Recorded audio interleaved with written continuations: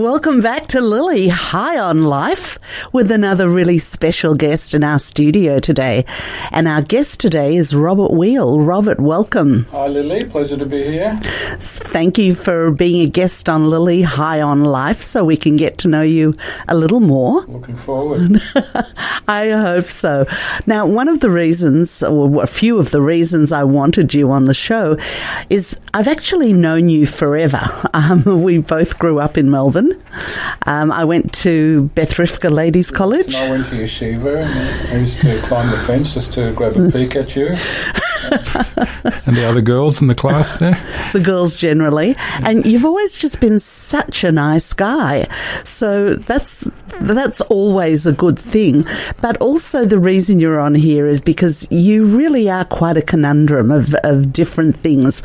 You're an accountant by trade. Accountants are usually a little laid back and boring, if I can characterise. They say, yes, there's the old joke, what do accountants use as a contraceptive? Their personality. And which brings us to the other thing. You're also a professional comedian. You've performed on stage, not just in Australia, but internationally. Yes, performed on many continents, in Israel, United States, Asia, Sydney. And you have a great, your humour is really excellent. I've had many occasions where I just could not stop laughing. You're just so naturally funny. Thank you. Something I've always enjoyed is studying other comedians. I never thought that I would become one. Interesting story you probably want to hear how I became a comedian. Want to hear, actually. So it all started back in about 1994 when my son's school that he attended, Liebleovna College here in Melbourne, decided to have a comedy night as a fundraiser. And it was actually a very funny night, and it was sort of a contrived panel discussion about bar mitzvahs, and the topic was bar mitzvah is $55 a head enough. And there were 4 couples as part of the panel. So there was an Israeli couple with an Israeli husband and a very Jappy wife. The husband was played by Eddie Tamir. And there was myself. I adopted this character of Rabbi Morty Katz, sort of quite a frum American rabbi with a very frumpy-looking wife. I won't tell you who played the wife. Okay. And then there was a sort of a New Age couple, sort of a greeny New Age couple. And then there was another couple. I can't remember what the other two were, but anyway. And so I adopted this character, Robert Morty Katz, and Eddie Tamir and I had never met before, but we sort of both got on very well. And we decided to do a little bit of comedy entertainment, and we prepared some skits based on my character as the New York rabbi and him as the secular Israeli, and how we interacted with each other. And we performed quite a few of these all over the place. We were in big demand. And So you performed. So the first time you performed, you got such a great reaction. It became addictive, or just people wanted to see more and more of you? People wanted to see more of us, and so we developed a few other storylines. I mean, the main one was that we were on our way to Israel, and there was a plane breakdown on Alitalia, and we got stuck together in Rome and had to share a hotel room, and that was the story. And anyway, so Eddie eventually went into the cinema ownership business, as you probably know. Mm-hmm. And he puts on the Jewish Film Festival every year. It does a wonderful job at the Classic. And so I thought that was the end of my career. But then people kept calling me and saying, could you come and entertain here and do this dinner and this bar mitzvah and all this sort of thing? And I wasn't very keen, but I thought I'll give it a go. And that was quite successful. And comedy is actually a really tough thing to do because you're up there on your own or even with a partner, but it takes a lot of guts. That's what I love about it. I love the challenge. I really love the challenge. So there was a comedy competition in New York at the Stand Up New York Comedy Club and it was the world's funniest rabbi competition. And my wife encouraged me to go and enter it. And I thought she was joking, but she said, no, I really mean it. Why don't you go and enter it? Give it a go. So off I flew to New York and pretended I was a real rabbi. And I won the competition. How absolutely fantastic! It was great. So it was telecast on the Comedy Channel in America. So that was a great. Felt it was a great feather in my cap. And the very interesting part was that one of the judges was a guy called Aaron Lebenwall, who owned the famous Second Avenue Deli in New York. Very famous with showbiz people who love to eat there. And he came up to me afterwards and he said, I love your stuff, what you do, you're so unique. He said, I can get you a lot of work here in the States. And I got very excited about that, so we promised to keep in touch. And you wouldn't believe it, 2 weeks after that, poor Mr. Lebenwall was murdered. He was mugged, taking the takings to the bank. Oh, my God. From his restaurant one night. He was mugged and shot. And so that was the end of my immediate comedy career in America. And there was a famous Woody Allen film, Bullets Over Broadway. I sort of felt that was made about my career. So how did it feel to actually go to America and participate? Were you nervous? Were you looking at it as just a fun thing to do? A bit of both. I was a bit nervous. I certainly didn't expect to win. There was one guy there who I thought was really funny, and I was sure he was going to win. He was some reform rabbi. And when I won, he wasn't very magnanimous about it at all, actually. He wasn't. I think he was a bit chuffed that I pipped him at the post. But anyway, it was great. And then the fact that you'd get up and actually go and actually do it, not just think about it, is amazing. And one of the great things about Lily, High on Life, we're all about people going for what they want to do rather than being scared off from it. Certainly one of the highlights of my life, definitely.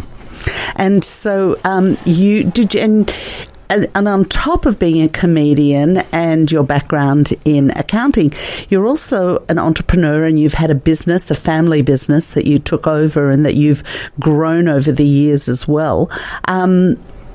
Entrepreneur or comedian, which one would, if you had it, there were no other restrictions, just a choice, business owner or comedian?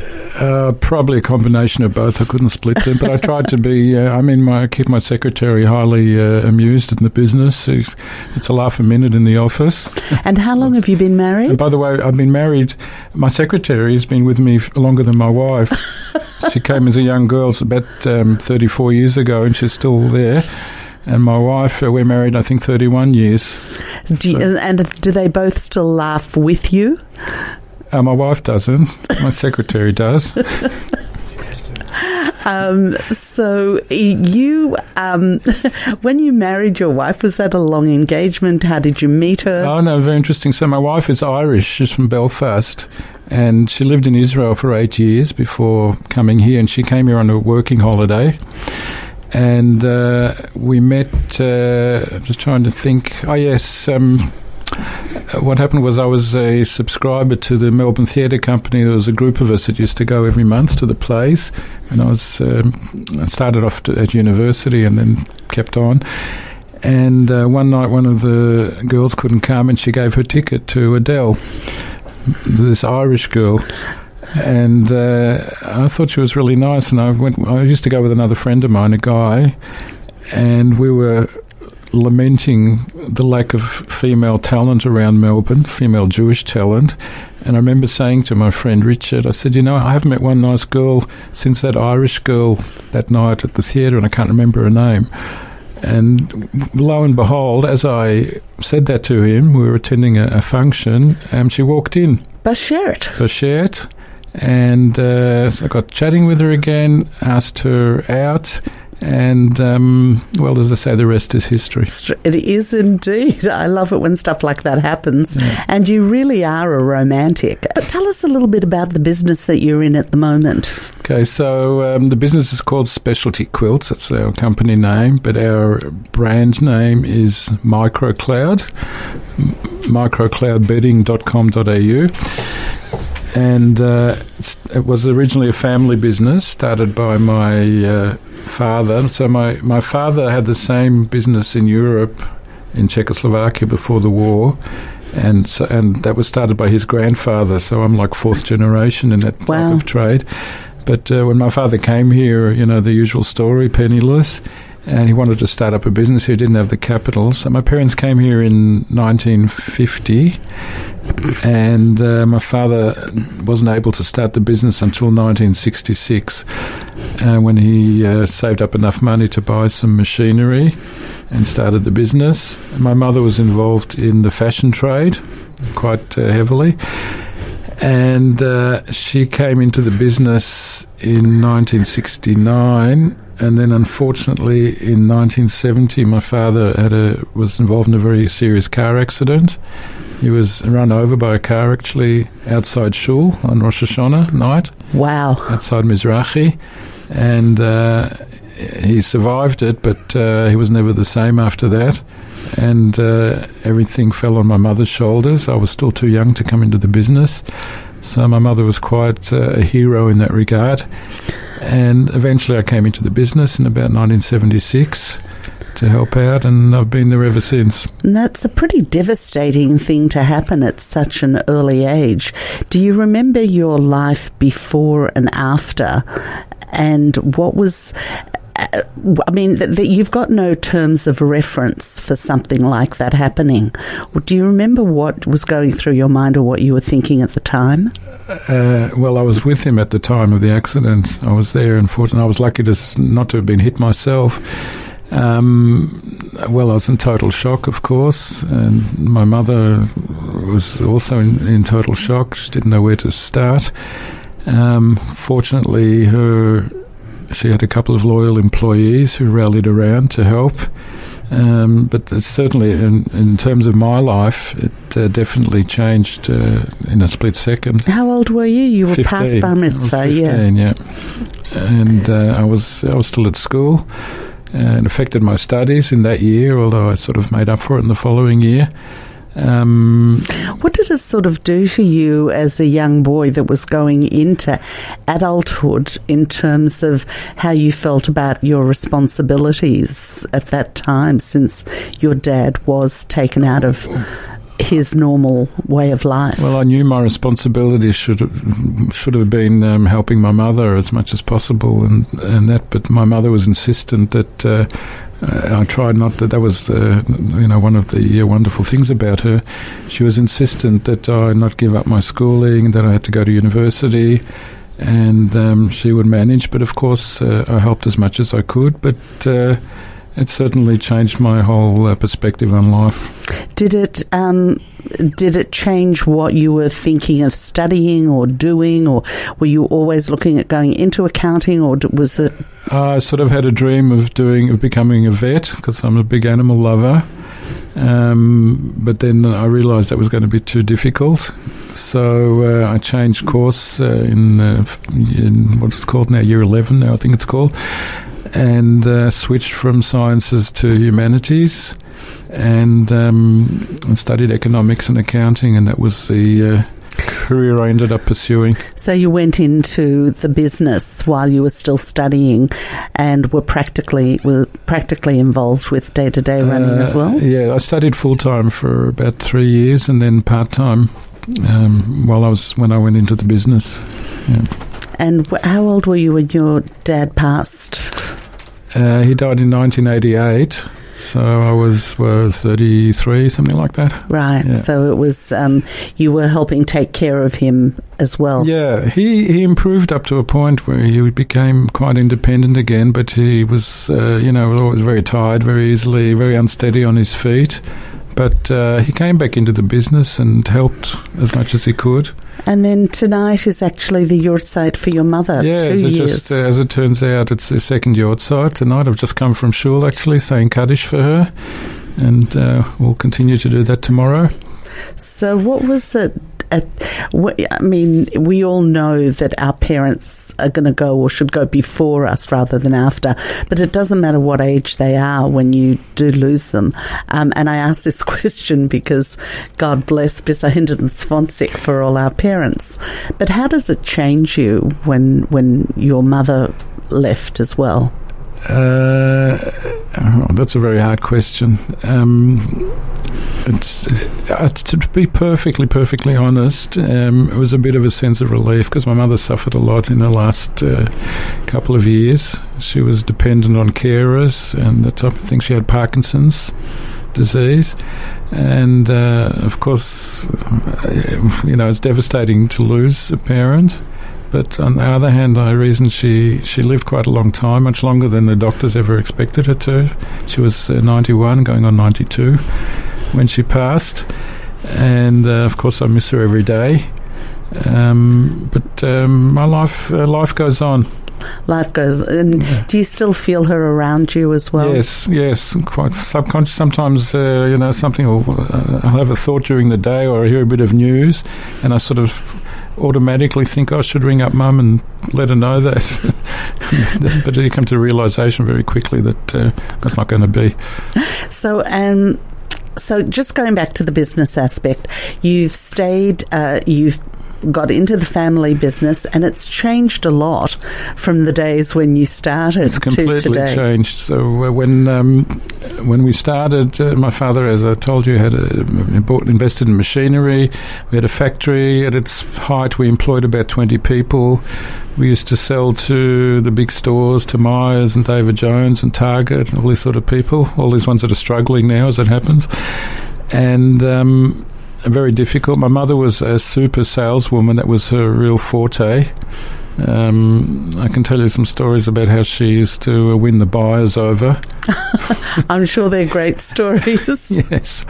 My father sent my mother to the first big business sales meeting with Woolworths as well years ago. I'll tell me one story. Quick anecdote. There was a buyer at Myers who she became very friendly with and his family. And in those days, you'd invite them for dinner and all this sort of thing. That doesn't exist today. You can't even. You've got to go up to a little office and head office somewhere. And most of them don't even know what they're doing. Mm. And so she used to invite them often. She invited them once for Shabbos lunch. Wow. Yeah, and my mother served a cholent, a real Hungarian cholent, and this fellow's name was Philip Scoble. He tried the cholent. And he was absolutely taken with it. And after he polished it off, about 3 helpings, he said to my mother, Magda, I have to tell you, that is the best Irish stew I've had in my whole life. That's wonderful. Yeah, things are really different. We used to, coming from a Russian background, we used to take buyers out for a Russian night at the Russian restaurant and ply them with vodka. So. Yeah, now if you even offer them a coffee, you're told by head office that you're trying to bribe them or something. Yeah, and the results are as what they are. Retail is struggling. So what was it like making those big changes in a business that your dad started when you needed to really change the way things were going? It got to a point where manufacturing became more and more difficult, as is a general trend here right throughout Australia. And it was just impossible to compete with imports, and also a lot of problems with trade unions and that type of thing. So I got to the point where I said, we've got to change it, we've got to turn things around, and bit the bullet, mortgaged my house just so I could pay out the redundancies of these workers. Many of them we were close with, they were fine people, but I just couldn't afford to keep it going like that.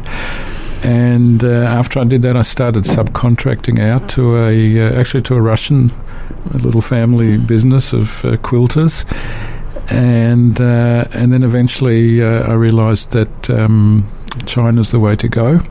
So that time when you had to make that decision, where you were really going to make the changes, and you knew you were affecting people's lives, and you knew you were going in a different direction that made more sense for you, was it hard to do, or were you pragmatic about it, or was there still a homage to what your dad was trying to do? There was. It was very hard to do. I remember one of the hardest things I've had to do in my life is to call them all together and tell them that this is the end of the road. But don't worry, you're going to get your redundancy pay. But that didn't. I mean, a lot of them had been with us for many years and very loyal and that, but not much I could do about that, unfortunately. Like your current secretary. Yeah. Did you stay in touch with anyone? A couple of them. Yeah, a couple of them pop in and visit us sometimes, yeah. And did your wife become more involved in the business? Yes, at that stage? Soon after we married, she got quite involved in the business. On the selling side, we used to have a factory shop where members of the public would come, and she would run that side of the business, and still does now. She's a bit more semi-retired now, but she's still quite involved in that area. And then you went from that contracting side of things to now where a lot of stuff is done in China. That was another big transition decision in going in a new direction? It was a slow transition. We started doing little bits and pieces with China, but then I collaborated with a good friend of mine who is very good at marketing and product development. His name is Tony Blanche.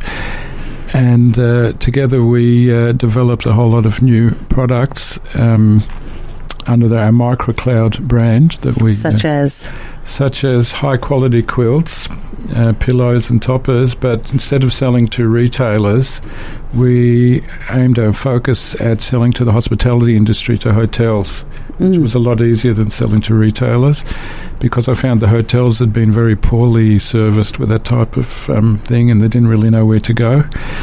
And then how the situation developed to what it is today, we started getting feedback from guests who'd stayed in the hotels and slept on our products, and they'd get in touch with us and say, "Oh, can we buy these products? You know, it's the best night's sleep I've ever had. These pillows are magnificent. Can we buy them from you?"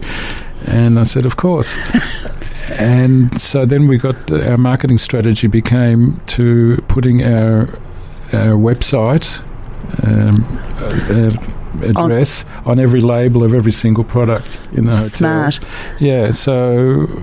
And I ask you this not only because it's a development of the business and because you do need to change in business as the times change, but as with the first iteration of the new type of business, it's not just, okay, let's go this direction. There are consequences, there are decisions, there are things that affect people. So it's not just, okay, we decided to do this now because it's more profitable.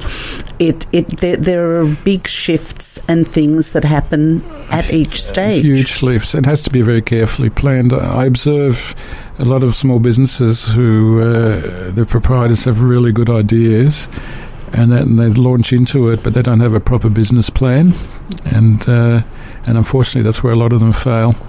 And it's not just a business plan, but it's in your own mind when you're making any kind of changes, and especially going into a partnership after being in a family business. That in itself, it's fabulous that it worked out, but that's also fraught with... Yeah, well, we're not actually in a partnership. We were quite adamant about that. We wanted to stay friends, so it's more of a strategic alliance where we have separate companies, but we work together with each other. And we've been doing that now for about 15 years. Well, that's a really interesting and sounds like sensible way to go as well. Yes, it's working out well so far. And you've obviously, well, I shouldn't say obviously, but your wife has been part of all the decision making for each of the changes. Yes, she's the encouragement. More than decision maker, but I do bounce a lot of things off her, including my comedy routines as well. Does she help you write your comedy? No, she criticises it, and I'll come up sometimes with something, and I think, "Isn't this fantastic? I'm this routine," and she'll say, "No, I don't think that's going to work." But usually she's wrong. Good to know. Just give out your business website, and do you have a comedy website? Yes, so my comedy website is rabbimordicats.com, but it's not very terribly active, but it's there. And our business website is very active. It's got a really great website. It works very well and gets thousands of hits. And that is www.microcloudbedding, all one word, .com.au. Just a week ago I was in China, in Shanghai, at the Peace Hotel. There's a fantastic jazz club there, and it's called the Jazz Room. And all the musicians, like their average age is about 75. They're all these sort of older men, but great musicians. And I spent like 3 hours there. I loved it. I was there with friends. And one of the songs they played was that, and I enjoyed it so much. It just reminded me how much I'd forgotten and how much I really enjoyed it. Brought it back into your presence. Yeah. Well, it kind of makes sense. People would be shocked at Shanghai who have never been there. It really is not just a modern city, but really more alive than Melbourne or Sydney. Oh, very much so, especially that area where I don't know if have you been there, Lily? Yes, number of times. The Bund area and where the Peace Hotel is and that, very European in its feel. Do you still worry about business and life? I don't worry about my business. I worry about the general economy and the way things are looking in this country and in the world. And I worry about how political correctness has taken over every segment of society. I find it very upsetting, and it's just so overpowering. And as much as I try, and there are others who try, and I know especially people on this radio station, it's so hard to fight back against it, but you can't give up the fight because if you think about it rationally, it's a ruinous situation. Political correctness has gone to such extents that it's almost laughable now, and it will be. And part of that also, I know that you are very connected and tied to Israel and to the Jewish community, and to the Jewish community here. You're actually the president of a synagogue here in Melbourne. I was the president. I'm vice president now of Caulfield Hebrew Congregation, which I've had connection there since childhood. How did that, you've had connections since childhood, but to step up and actually take that leadership position, was that something you were pushed into, something you wanted to do? A little bit. Not many people are keen to go on shul boards.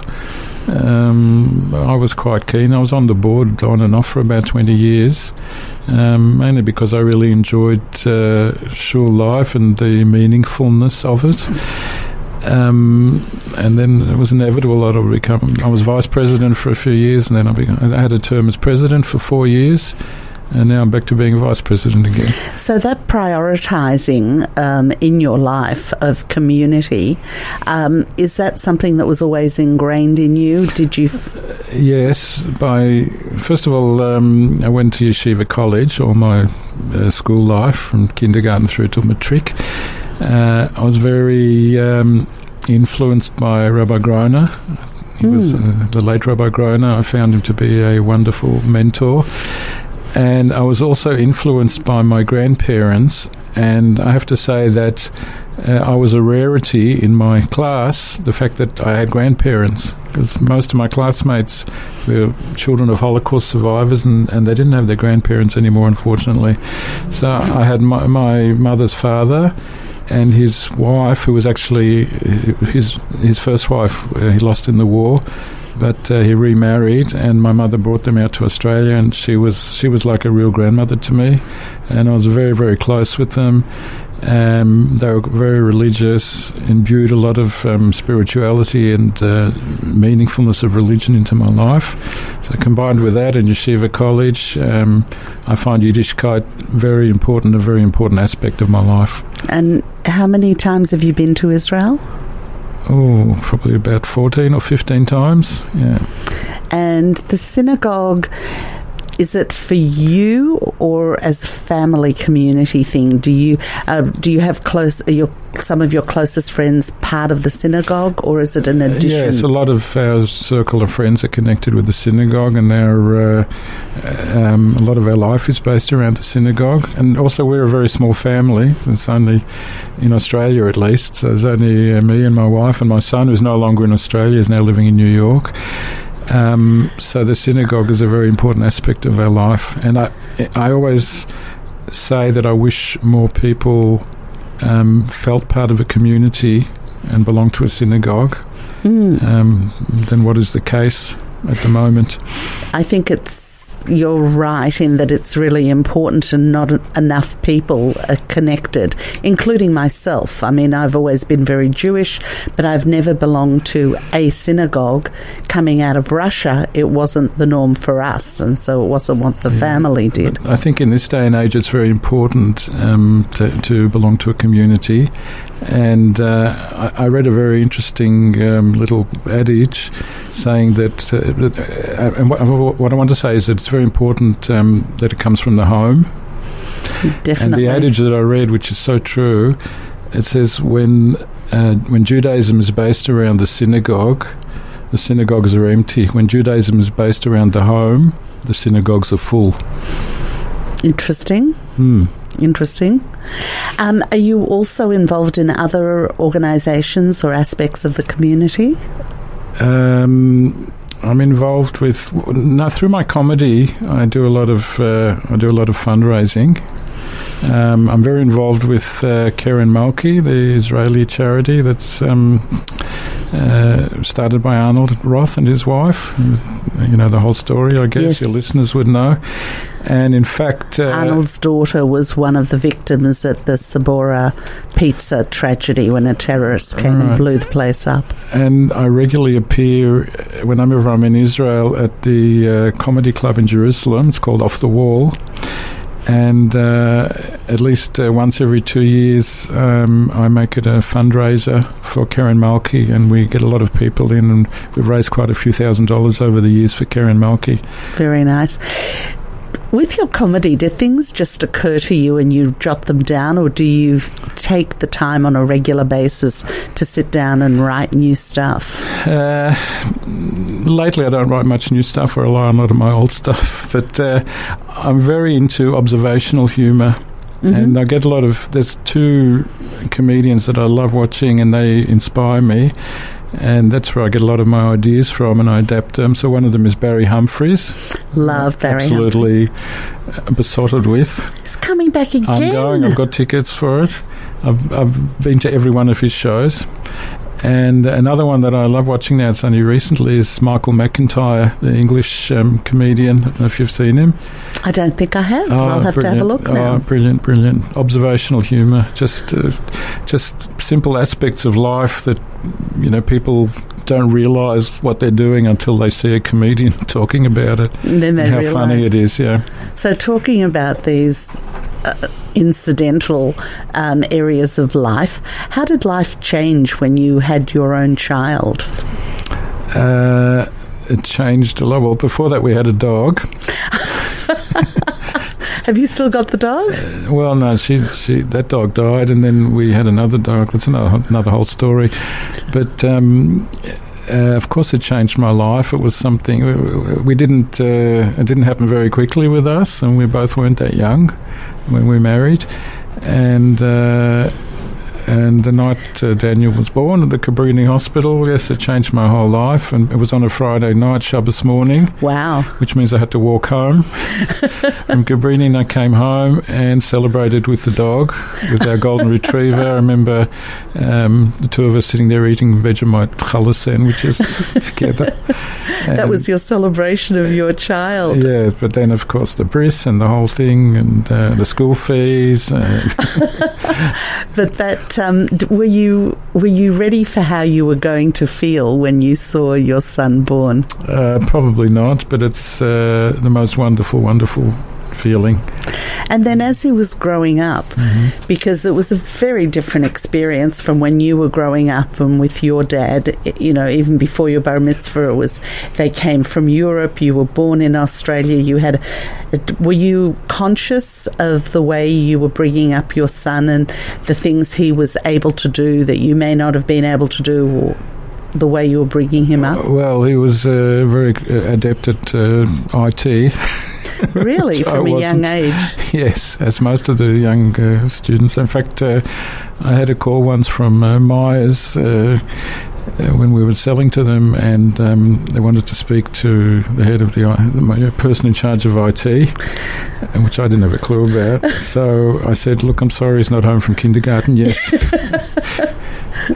Gorgeous. Yeah. And he's certainly a child that you're proud of. He's in not just IT, but politics. I'm very proud of him. He's also got a great sense of humour. He actually got distinction in drama in his PCE, but never went on to pursue that. He studied urban planning, graduated with honours, which I'm very proud of, and he's quite a political animal, very involved with the Liberal Party. So very much like you in that acting, IT, comedy. Well, I'm not big in IT.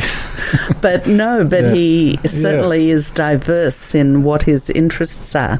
Yeah. And in what he's doing. And he's living overseas at the moment. He's in America at the moment. He's doing some voluntary work there, and he's trying hard to get into politics over there too, which is his love. He's worked here for some shadow ministers in the state government. And so he's had a wealth of experience, and living overseas is... In fact, now that the Liberal federal government came in so unexpectedly, he's had quite a few job offers to come back. But he's determined that he wants to stay in the States and try his luck over there, and we give him all the encouragement. So you and Adele are going over there on a regular basis now? We haven't been yet, but we will. Yeah, we will. Well, Adele, I'm sure, has been a fabulous partner, because I've had contact with her both in business and on a social level, and she's terrific. And the reason that you're here on Lily High on Life today is because I happened to see her in the supermarket and remembered, of course, Robert Weil would be a fabulous guest for Lily High on Life. And we really appreciate you being here. Oh, it's been a really enjoyable experience. I hope so, because really your life has taken different directions. You're a solid, stable human being with a family that you've brought up that's been through quite a number of challenges, which it doesn't sound like it as you breeze through your life. But in fact, all of those things have made you the solid person that you are, and a perfect guest for Lily High on Life. So thank you for coming, and thanks for having me, Lily, and regards to all your listeners. Thanks for listening.